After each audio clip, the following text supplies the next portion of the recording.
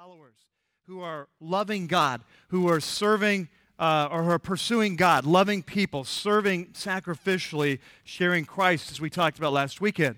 And then in the subsequent weeks, the next 3 weeks, we talked about three of our core values, three of our first of our 7 core values. So for week 1, we talked about the Word, embracing the truth, and how we want to be a church that's following Jesus in the Word. He was a man of the Word. We want to be people of the Word.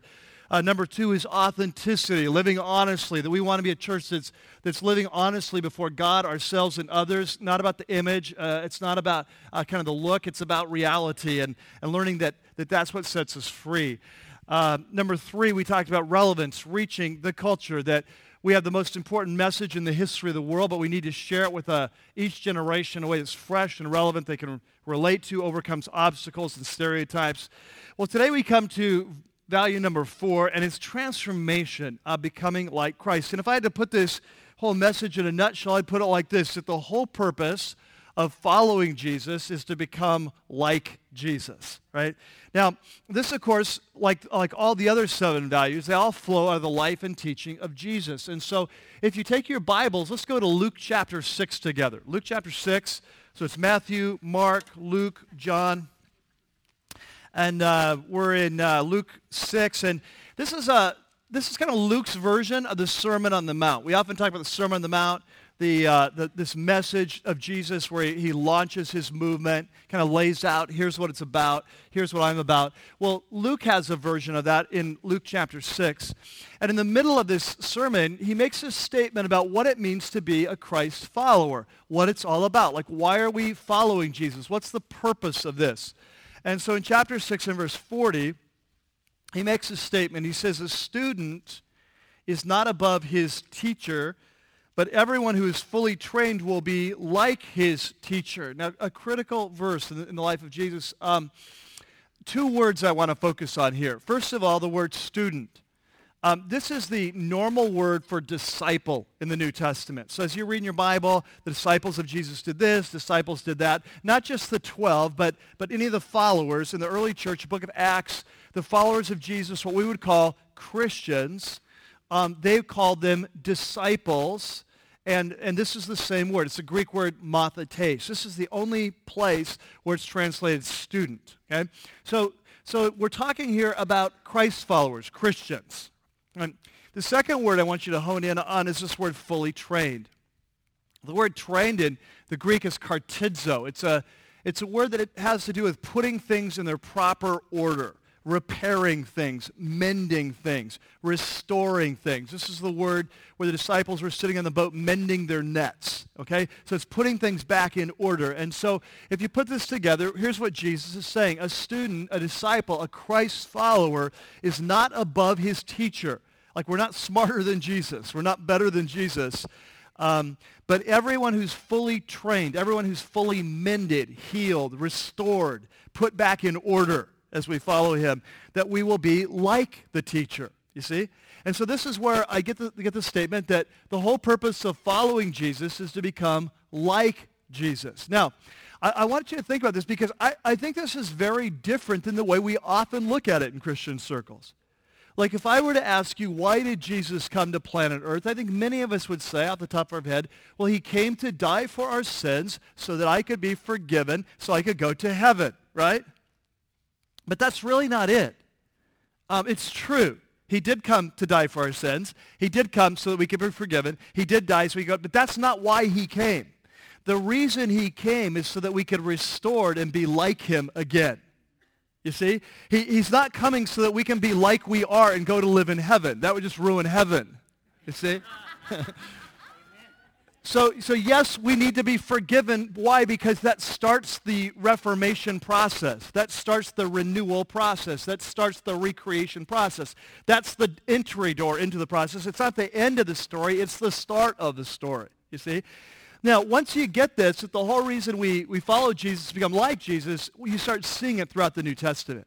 So we're going to do just a quick little Bible study. And what I've done is I put several passages of the New Testament that kind of illustrate this, put them on your note sheet just so we can go through them faster. So you'll notice there, the first one, under point number 4, the first one is Romans chapter 8. Now, This is a passage we looked at in our last series on the book of Romans. We called it The Way. And look what it says in Romans 8. It says, those who God foreknew. In other words, if you're a Christ follower here, Jesus knew you were going to come to him. This was part of the plan. And so those who God foreknew, he also predestined. In other words, he planned it out to be conformed to the likeness of whom? His son. You see that? So God has a plan for your life. If you're a Christ follower, he knew you before time began. His plan is that you would become conformed to the likeness of his son, that you become like Jesus. And he says, so that he might be the firstborn among many brothers. Okay, so you get what's God. So God's creating a new eternal family, and the goal is that we would all grow up and be like our big brother, Jesus. You see, that we would become the family likeness. Let's go look at the next one. The next one is 2 Corinthians chapter 3. The Apostle Paul says we, as Christ followers, we are being transformed. We're being changed. We're in a change process. This is that Greek word we've often talked about here, metamorphao, the word we get the word metamorphosis from. It's a change process. A tadpole goes through metamorphosis, becomes a frog. Very good, three of you. The caterpillar goes through the change process and it becomes the butterfly, right? So it's a change. And so this is where we get the word metamorphosis from this Greek word metamorphao. And so it says, we are being metamorphoed. We're being transformed. We're being changed. Catch this, with ever-increasing glory. Now, catch this. He's not saying that someday we'll have glory. He's talking here and now, that right now, you and I are becoming more like Jesus, and we're sharing his glory increasingly. And so he goes on and says, which comes from the Lord, who is the Spirit. And so when a man or a woman gives their life to Jesus, they start a transformation process. The Holy Spirit is now living inside of them, and the Holy Spirit's going to begin to change them, as we sang, from the inside out to be more like Jesus and to share his glory. Third verse, Colossians 3, 9 through 11. You, as Christ followers, you've taken off your old self, your old life with its practices. You've put on this new self. It's another metaphor to talk about this change process, which is being, catch this, renewed, underline that, being renewed. It's a renewal. In the knowledge of the image of its whom? Creator. You see? So we were created in God's image. We're created to be like God. When we rebelled against him as a race, we became not like him anymore. Now we follow Jesus. There's a recreation, a renewal process, so we become like our Creator again. Does this make sense? You see this? Can you see this, how being a Christ follower is so much bigger than having your sins forgiven? You see, like that's just like the entry. That's going through the door. But that's not what it's about. It's about becoming like him. Look at the next verse. Ephesians 4:22. You were taught with regard to your former way of life to put off your old self and to be made new. There it is again, renewal. Be made new in the attitude of your minds, to put on the new self created to be like whom? See that? Created to be like God in true righteousness and holiness. Or John, the apostle, next verse, he jumps to the end of the story and says, dear friends, now, right here and now, we are children of God. If you're a Christ follower today, then you've been born again, and therefore you're a child of God. And he says, we know that when he appears, when Jesus appears, we will be like him. There it is again. For we will see him as he is. And so the whole point is that when we start to follow Jesus, that the whole point is that we would become like Jesus. So this is what I mean when I say that for us as a church, that a core value is transformation, becoming like Christ. Like we don't come together on the weekend services just to sit through a service, hear some nice music, hear a decent talk, put a couple bucks in the offering and go home and call it a week. Like that's not why we're here. Like the reason we're here is to help each other become like Jesus faster. And if that's not happening, then we ain't doing what we're supposed to be doing. You see, that this is not about going through the motions. This is about transformation, change from the inside out. And so today, I want to talk to you about this transformation process. How does it happen? How does it start? Where does it go? What does it look like when we get transformed? And there on your note sheet, there's a section called Transformation, the Goal and the Path. What are we shooting for? That's the goal. The path, how do we get there? And so just 2 points we're going to focus on today. Number one, the goal of transformation. Like, what's this all about? We talk about transformation, but what's the goal? The goal is character, okay? If I had to summarize it, put it in a single word, I would say character. Like if you were to ask me, okay, Mike, so we're supposed to become like Jesus. What do you mean like that? Obviously, we're not going to start walking on water. We're probably not going to all be healing people. We're probably not going to be multiplying loaves and fishes. So when you say becoming like Jesus, what do you mean? And what I mean is we become like him in his character. Okay? Now, if you push me more and say, well, could you break that down? Like, what do you mean by character? Yes, let me give you 7 words. If you're fast, you can write them down. If you're slow, don't even try. All right, here we go. I'm going to give you 7 words when I talk about character. Number 1 would be the actions. What would Jesus do in this situation? The second one would be attitudes. What would be his attitude about this situation? Third one would be emotions. How would Jesus feel about this situation?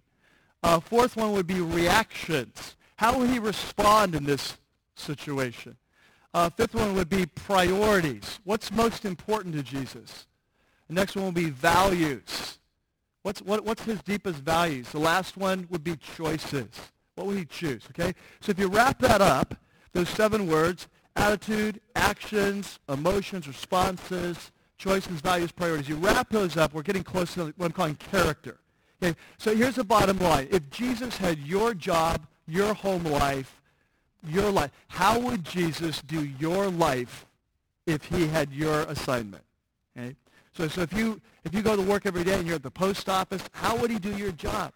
If you're married, how will you run your marriage? If you have kids, how will you raise your kids? This is the goal, that we would become like him in our character. The goal of transformation is character. Now, this is important because when you come to different churches or different groups of Christians, often there'll be different models of spiritual maturity. Like we say, what's the goal of all this? Becoming like, okay, so what's the goal? In different churches, in different times, in different places, in different groups of Christians, we'll often have a different idea of what does it look like to be mature. And it's really important we have the right definition, because if we're measuring ourselves with the wrong yardstick or the wrong ruler, chances are we aren't going to get there. So for example, let me just throw out some things that maybe you've come across within your Christian experience, that in some places, churches, Christians, or whatever, the kind of definition of maturity, and sometimes this is spoken, sometimes it's just kind of assumed. It's under the radar. But the definition is like biblical knowledge. Okay, there's a lot of places that, like if you know your Bible really well, you can quote all the books, you know the order. When I tell you where to turn, you know exactly where to go. You can quote scripture from memory. You know your theology. That in situations like you must be mature. That's kind of like, that's the mark of maturity, right? In other situations, it'll be more like participation or involvement. Like the church I was growing up with. I mean, if you love Jesus, you go on Sunday morning. If you really love Jesus, you go Sunday night. If you're sold out to Jesus, you go to the potluck on Wednesday night, right? It's like, this is a mark of maturity. You can just kind of measure people on this. Another way to measure people is service. Are you serving? You teach Sunday school, you do in a small group, you lead this, you do that, you usher, whatever. And so, hey, if you're serving a lot, then you must be mature. Sometimes spiritual gifts, I've been in certain settings, or have you spoken in tongues? If you've spoken in tongues, you must be mature. You're close to God. Or if you have gifts of prophecy or healing or certain gifts. In some setting, it's like, well, if you're a leader, like if you're up on platform, if you have teaching gifts, leadership gifts, maybe you have great voice and you're a great vocalist, a song, or you can be a worship leader. Oh, you must be close to Jesus. You see? And so then it blows us away because all of a sudden, like a famous pastor, you find out he's had an affair the last 10 years, and it blows our whole paradigm. But he was so amazing teacher. It's like, how could, it's like, well, that can't happen. How could he be so gifted and so immature? And it's because we bought into the wrong paradigm. We assume that giftedness means maturity. And a person can be incredibly gifted and not mature at all. Those things don't necessarily go together. And so you got to look beyond that. In other settings, it's kind of emotion, passion. For example, if you're one of these people and you just totally get into worship and you're just really sold out, it's like, well, okay, that person must be mature. And in other places, it's evangelism. Like if you share Christ with anything that moves, or it's like, I've led 18 people to Jesus. Okay, well, you must be mature. You see what I'm saying? And often we don't put it this way, but if you're around a church any length of time, you'll pick it up. Like in this setting, what is maturity? What are we shooting for? What's the goal of transformation? And what I'm saying is that I think the best way, what we believe here, is the best way to measure maturity is by our character. Are we becoming like Jesus in his actions, his attitudes, his emotions, his responses, his priorities, his values, his choices? Because the reality is, if you've been around as following Jesus any length of time, you know this. There are a lot of people out there that know the Bible like the back of their hand, but they are not like Jesus, right? Or you know people that they're serving all the time, but no one wants to be on their team. There's other people that it's like, yes, are they going to heaven? Yes, but I hope it's not in my neighborhood. You know, we got they're going to live in the cranky town part of heaven. You know what I'm saying? Like, they love Jesus, but they haven't let their face know in years. And they're over there, or they're over here, you know. And so you see what I'm saying. But here's what happens. If we measure maturity the wrong way, then we don't know. Like in the opening video where Steve was sharing his story. He's sharing, not only was I a Christian, man, I thought I had it going. And yet his family, his wife, his kids, things are falling apart. Like, how does that happen in the Christian community? What happens when we define maturity the wrong way? In his case, well, I'm serving, I'm working here, I'm doing music ministry, I'm doing this and this and this and this. And so, I must be mature. And so if we measure maturity the wrong way, it leads us to the wrong place, and we never become mature. So today we want to talk more about that and what that looks like then.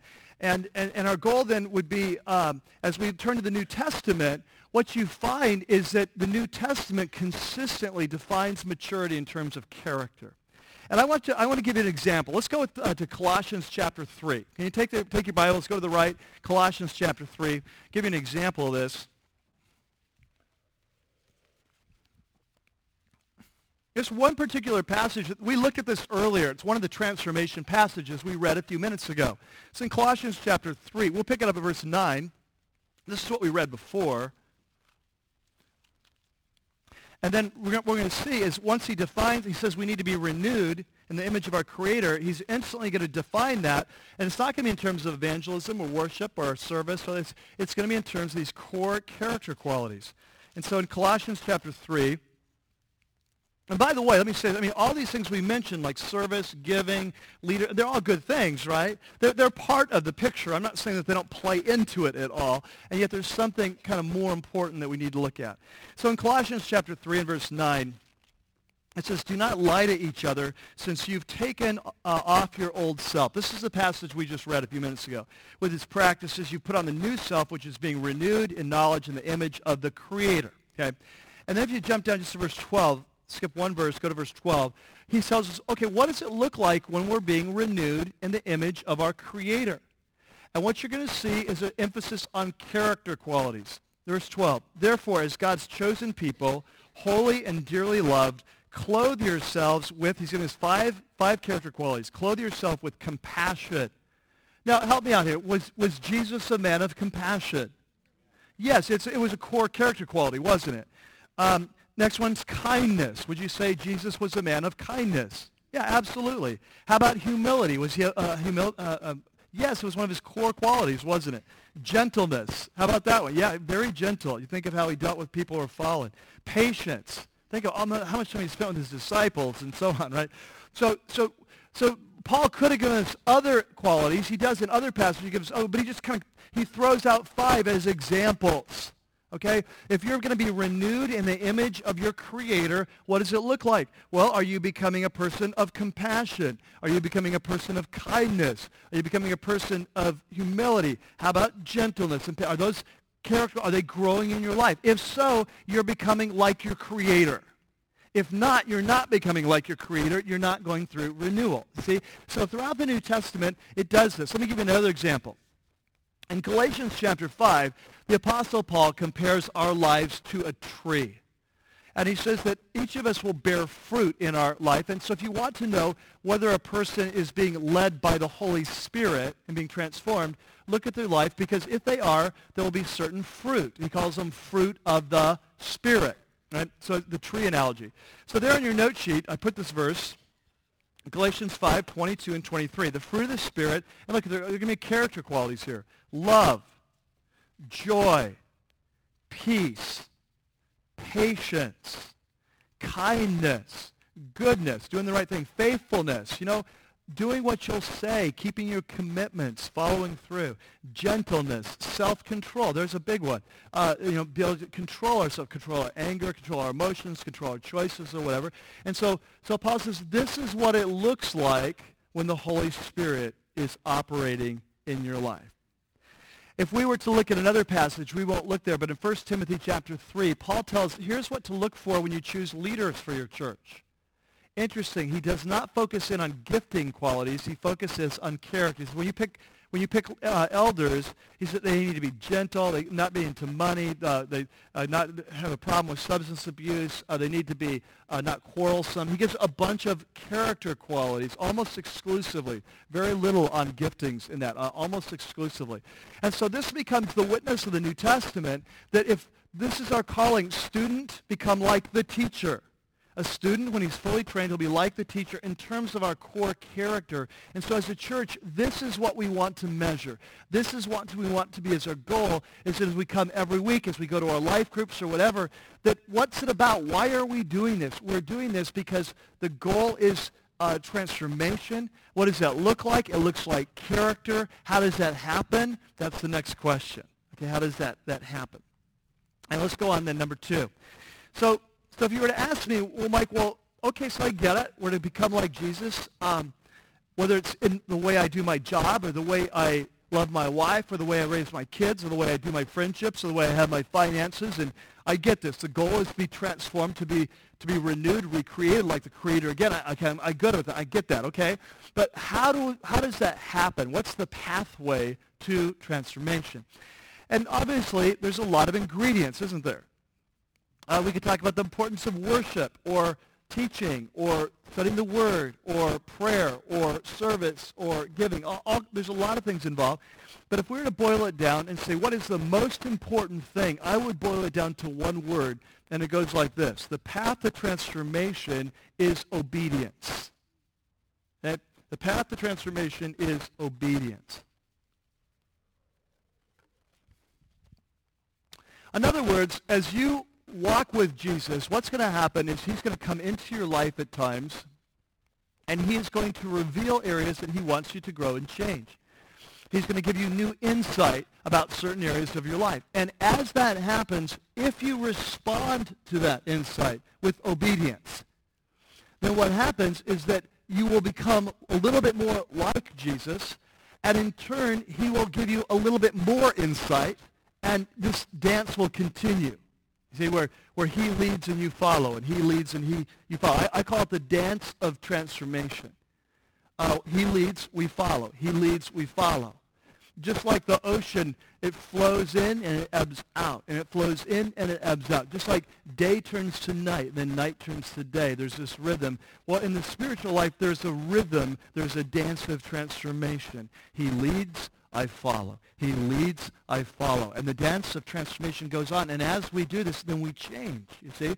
So he shows us information, new insight. We get it. We follow. We become a little bit more like him. He says, great, let's take the next step. Okay? Now, this principle flows out of a passage in Mark chapter 4. So I want you to turn there in your Bible, Mark chapter 4. We'll see how he puts it.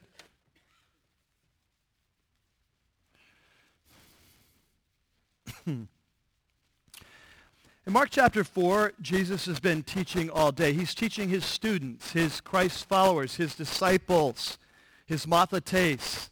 And students are to become like the teacher. That's the whole point. And so after teaching them all day, he says in verse 24,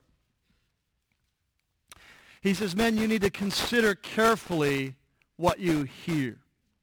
In other words, pay attention carefully to these things I've been teaching you today. He continued, with the measure you use. And so he's using a measuring cup analogy. And that day you'd go to the store, you'd bring a measuring cup, and they'd measure out your barley or grain or whatever. And so he says, with the measure that you use, it will be measured to you, and even more so. So in other words, what he's saying is that, he says, men, pay attention to what I'm telling you today. I'm teaching you about following me. Pay attention to what I'm saying very carefully, because I'm measuring out to you insight today. I'm scooping and I'm measuring you out insight. Now I'm watching to see what you measure back to me. Are you measuring back obedience? Or are you measuring back excuses?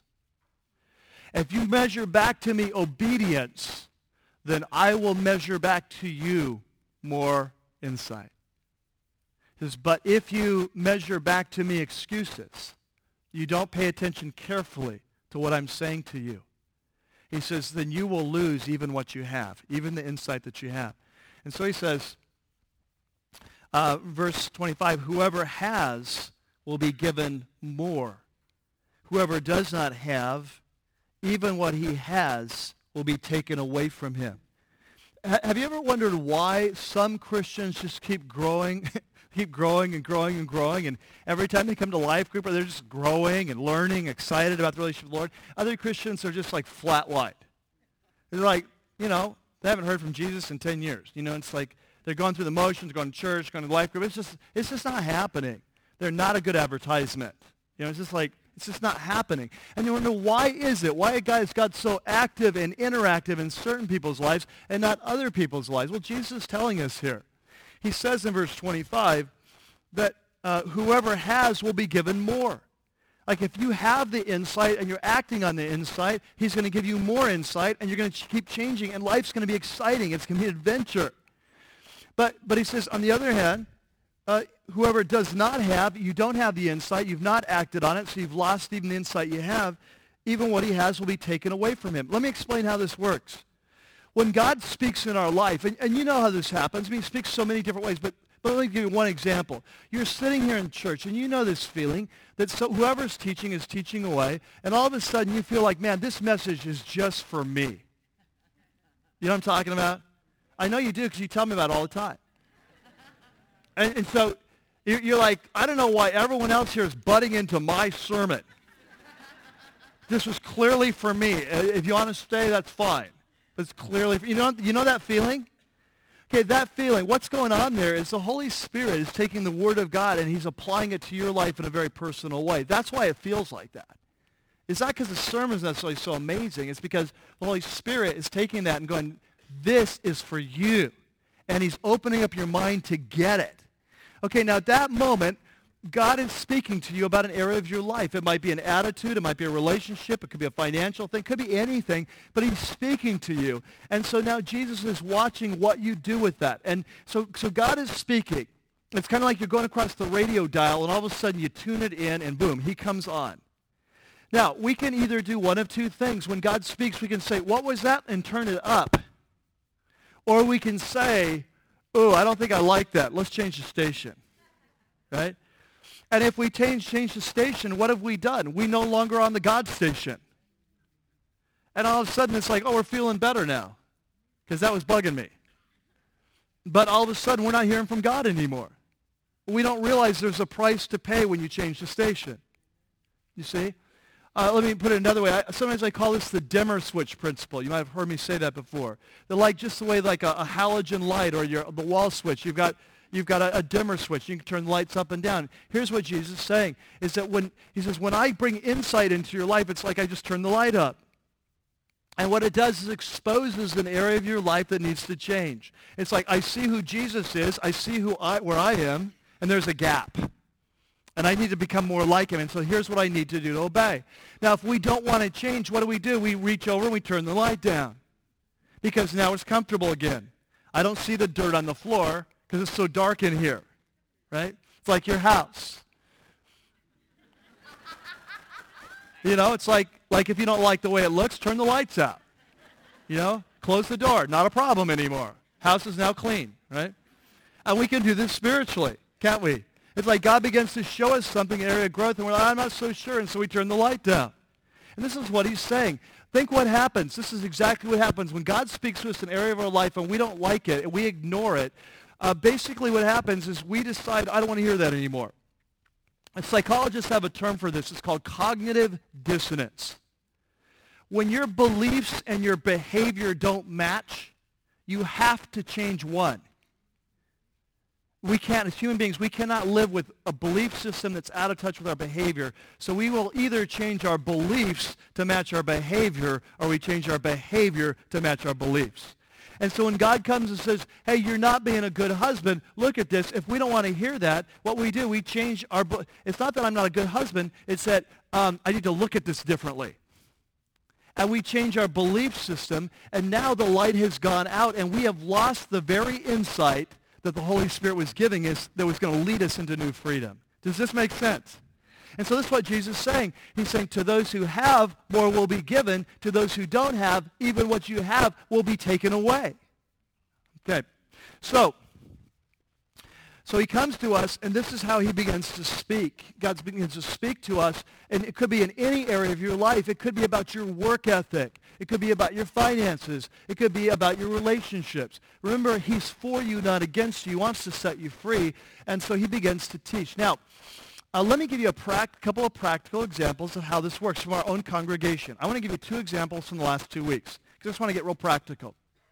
A couple weeks ago, Lynn and I had dinner with a couple in the church. They're pretty new. They've only been coming since about last Easter. God just got a hold of their life in an amazing way, and they are being transformed from the inside out big time. And we had dinner with them just to hear more of their story. And so he was sharing with me that a few months ago, they had this experience where ever since he's come to Christ, he's just had this hunger for the Word. And so every day he's reading the Word and praying, and it's just God's speaking to him and showing him stuff, and it's alive, and it's just been awesome.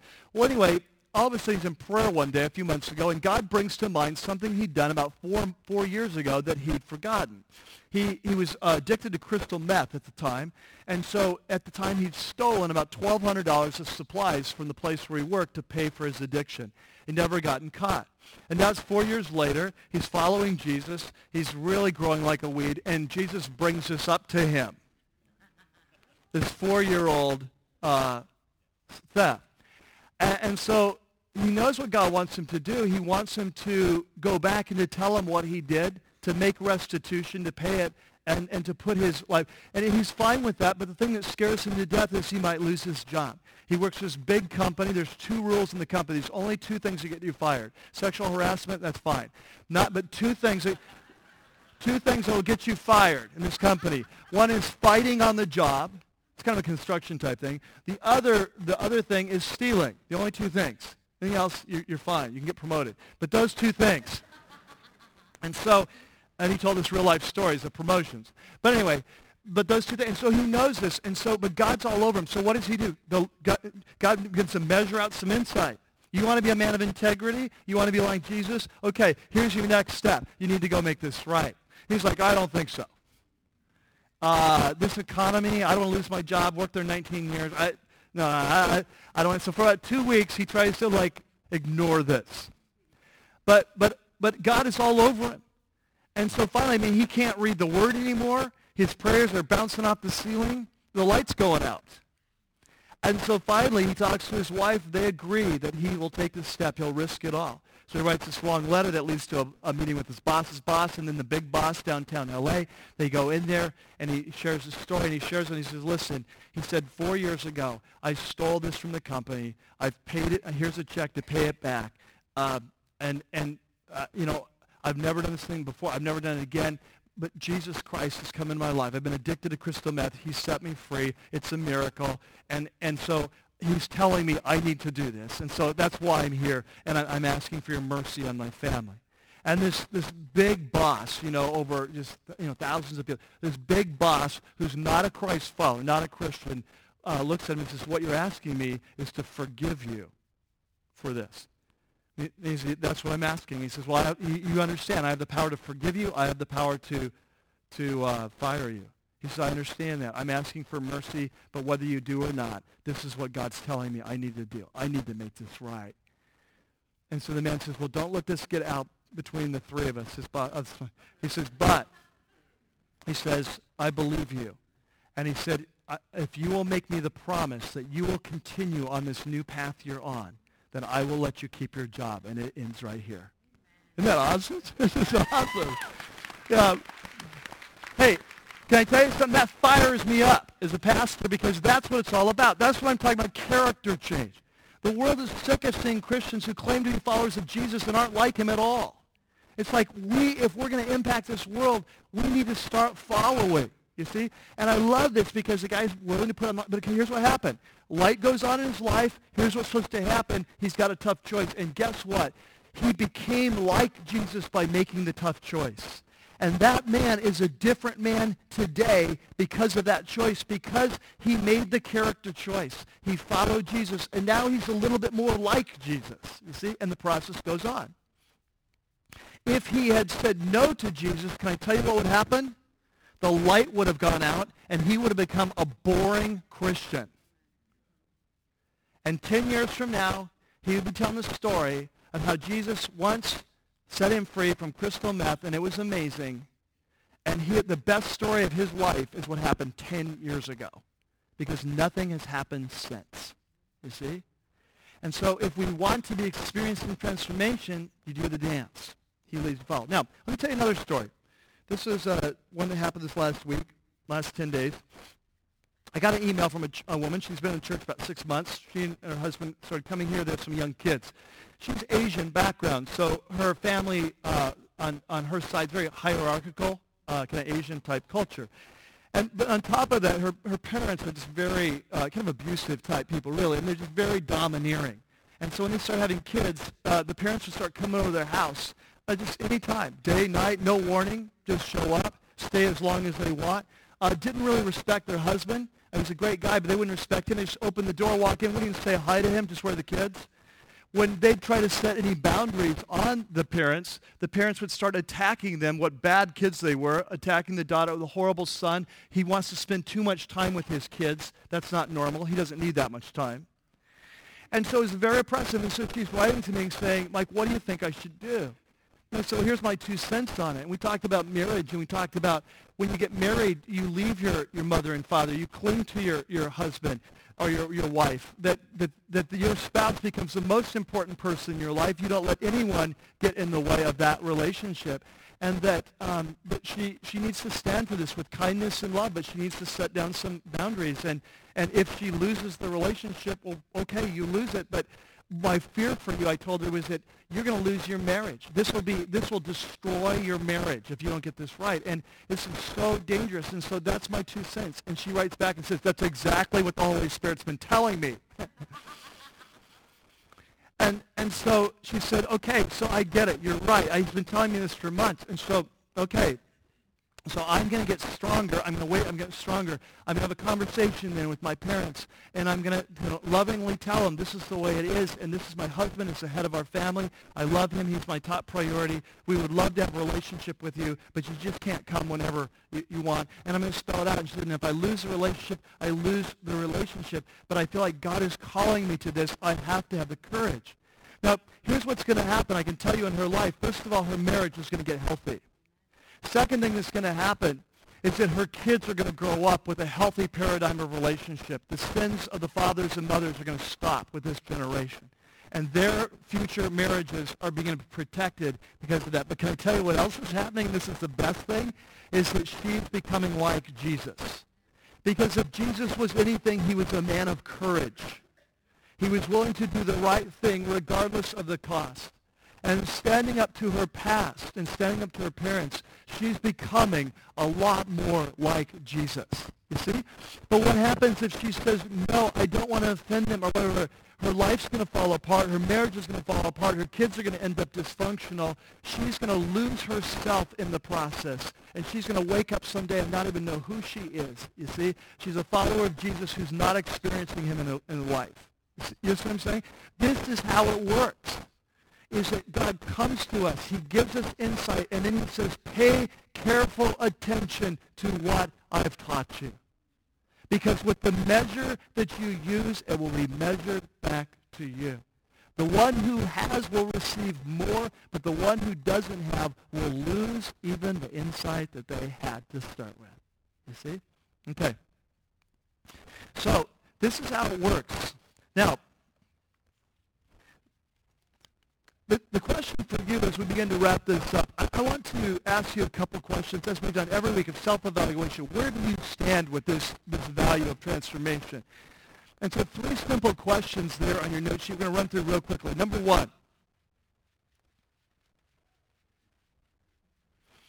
This is what you can expect from us as a church. Because this is our value, transformation, what you expect is that you can expect that we will always be talking to you about character issues. We'll always be, because that's how we measure, right?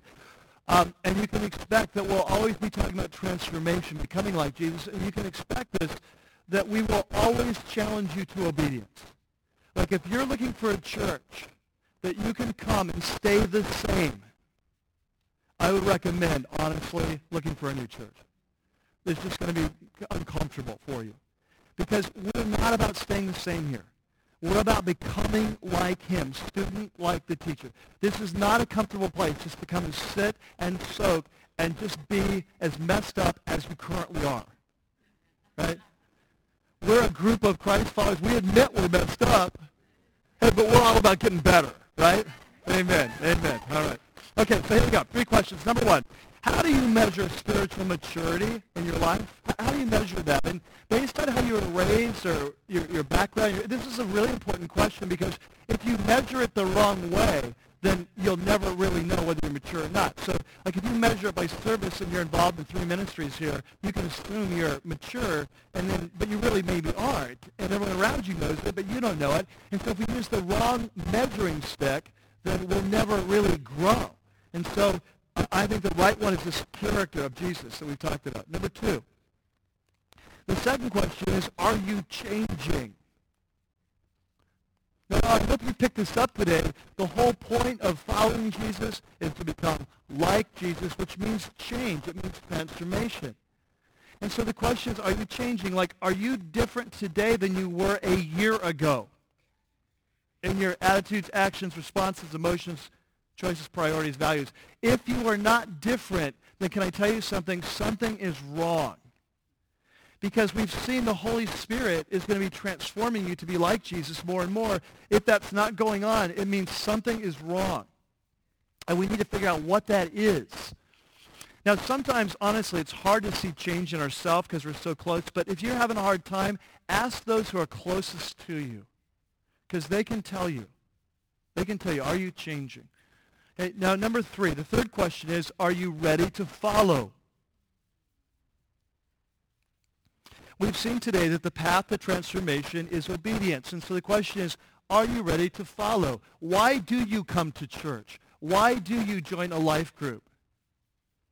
Is it to change? And as God speaks to you, are you ready to follow? I'm not talking about getting your whole life together overnight. I'm talking about just what's the Holy Spirit telling you today in this season? Just listening to that. Just surrendering to that. Just following to that. Because if you're ready to follow, then you'll be transformed. If you're not willing to follow, you won't be transformed. It's as simple as that. See?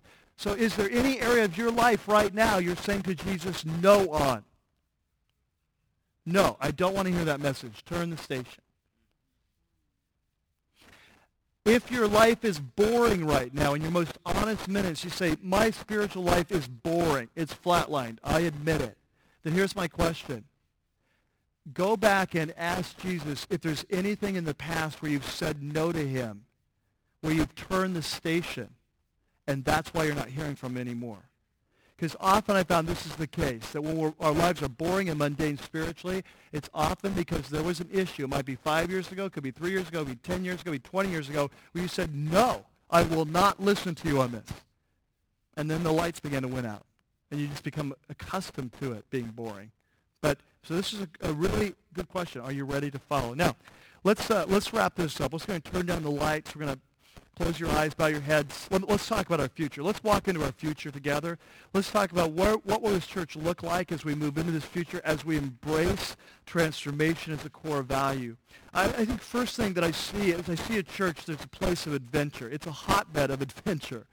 It's like God is on the move. God is alive. He's active. He's interacting. We're sensing his leading. We're sensing his moving. And what this does is it brings a whole new sense of purpose and freedom and excitement to life. And so as you come in as a newcomer, you sense it. This place is different. It's like people expect God to speak. They expect him to lead. They expect him to move. And when he does, they're following. And life has become an adventure. The second thing I think you're going to notice is that these people here are hungry for God. There's a tremendous hunger. You see it in the most commonplace ways. It comes time to our time of teaching on the weekend, and all of a sudden Bibles are coming out. Bibles are marked up. Pages, note sheets are coming out. Notes are being taken. Things are being written down. There's a sense of we're here to meet with God, and there's a hunger to meet with him. And it's an expectation because it's what we've come to experience every week. We expect God's going to show up. We expect he's going to speak. We expect the dance is going to continue, the dance of transformation. So we're sitting on the edge of our seats because we want to hear from him. And we want to hear what the next step in our growth is. And so there's this whole expectation things that happen. And it's not just in our weekend services, it happens in our life groups. No longer will there be a life group where half the people come without their homework done, because everyone is going to be hungry to learn. They will have listened to the sermon. If they're out of town, they're going to podcast, they're going to download it so they can start their learning process. They're going to do the homework when they come. The answers are filled in, and they're ready to share, and they're ready to share what God's saying to them, what they're learning, what they don't understand. They're ready to listen to one another, and iron sharpening iron, learning what. They're just hungry to grow. I see a church where there's stories. I told you 2 stories from the last 2 weeks. There's going to be stories. Stories in our life group, story in our weekend services. There's going to be stories going on of God speaking, us following, and being changed in the process. Stories about work, stories about our families, stories about our marriages, story about dating, stories about dealing with our past. There's going to be story after story of change happening, supernatural change happening. We're going to become a people of character. What's going to happen is in these valleys we serve, people are going to start coming to Jesus because they're going to see lives that are truly changed. There's going to be bosses that are going to smile when they hear that someone from Rocky Peak applied to their position, because they can't ask the question. They're hoping that there's some there. They just want to get them on their team because they're most positive, energetic, loyal, hardworking, full of integrity people. They're bright, they're creative, and we just want them on the team. We're in a place of character. And more than anything else, we're going to become a church that's unleashed in our lives. We're going to be renewed, recreated, reformed in the image of our Creator. Life as it was meant to be lived, life to the fullest. Because God is alive, active, and interactive in our midst. And as a result, there's going to be people coming to Rocky Peak that are hungry because they're going to know you. And they're going to watch the change in your life. And they're going to watch the change in your marriage. And they're going to watch the excitement, the zest you have for life. They're going to want some of that. They're going to want to learn about this teacher that you follow. And they're going to come and they're going to enroll in the school of Jesus. Students like the teacher.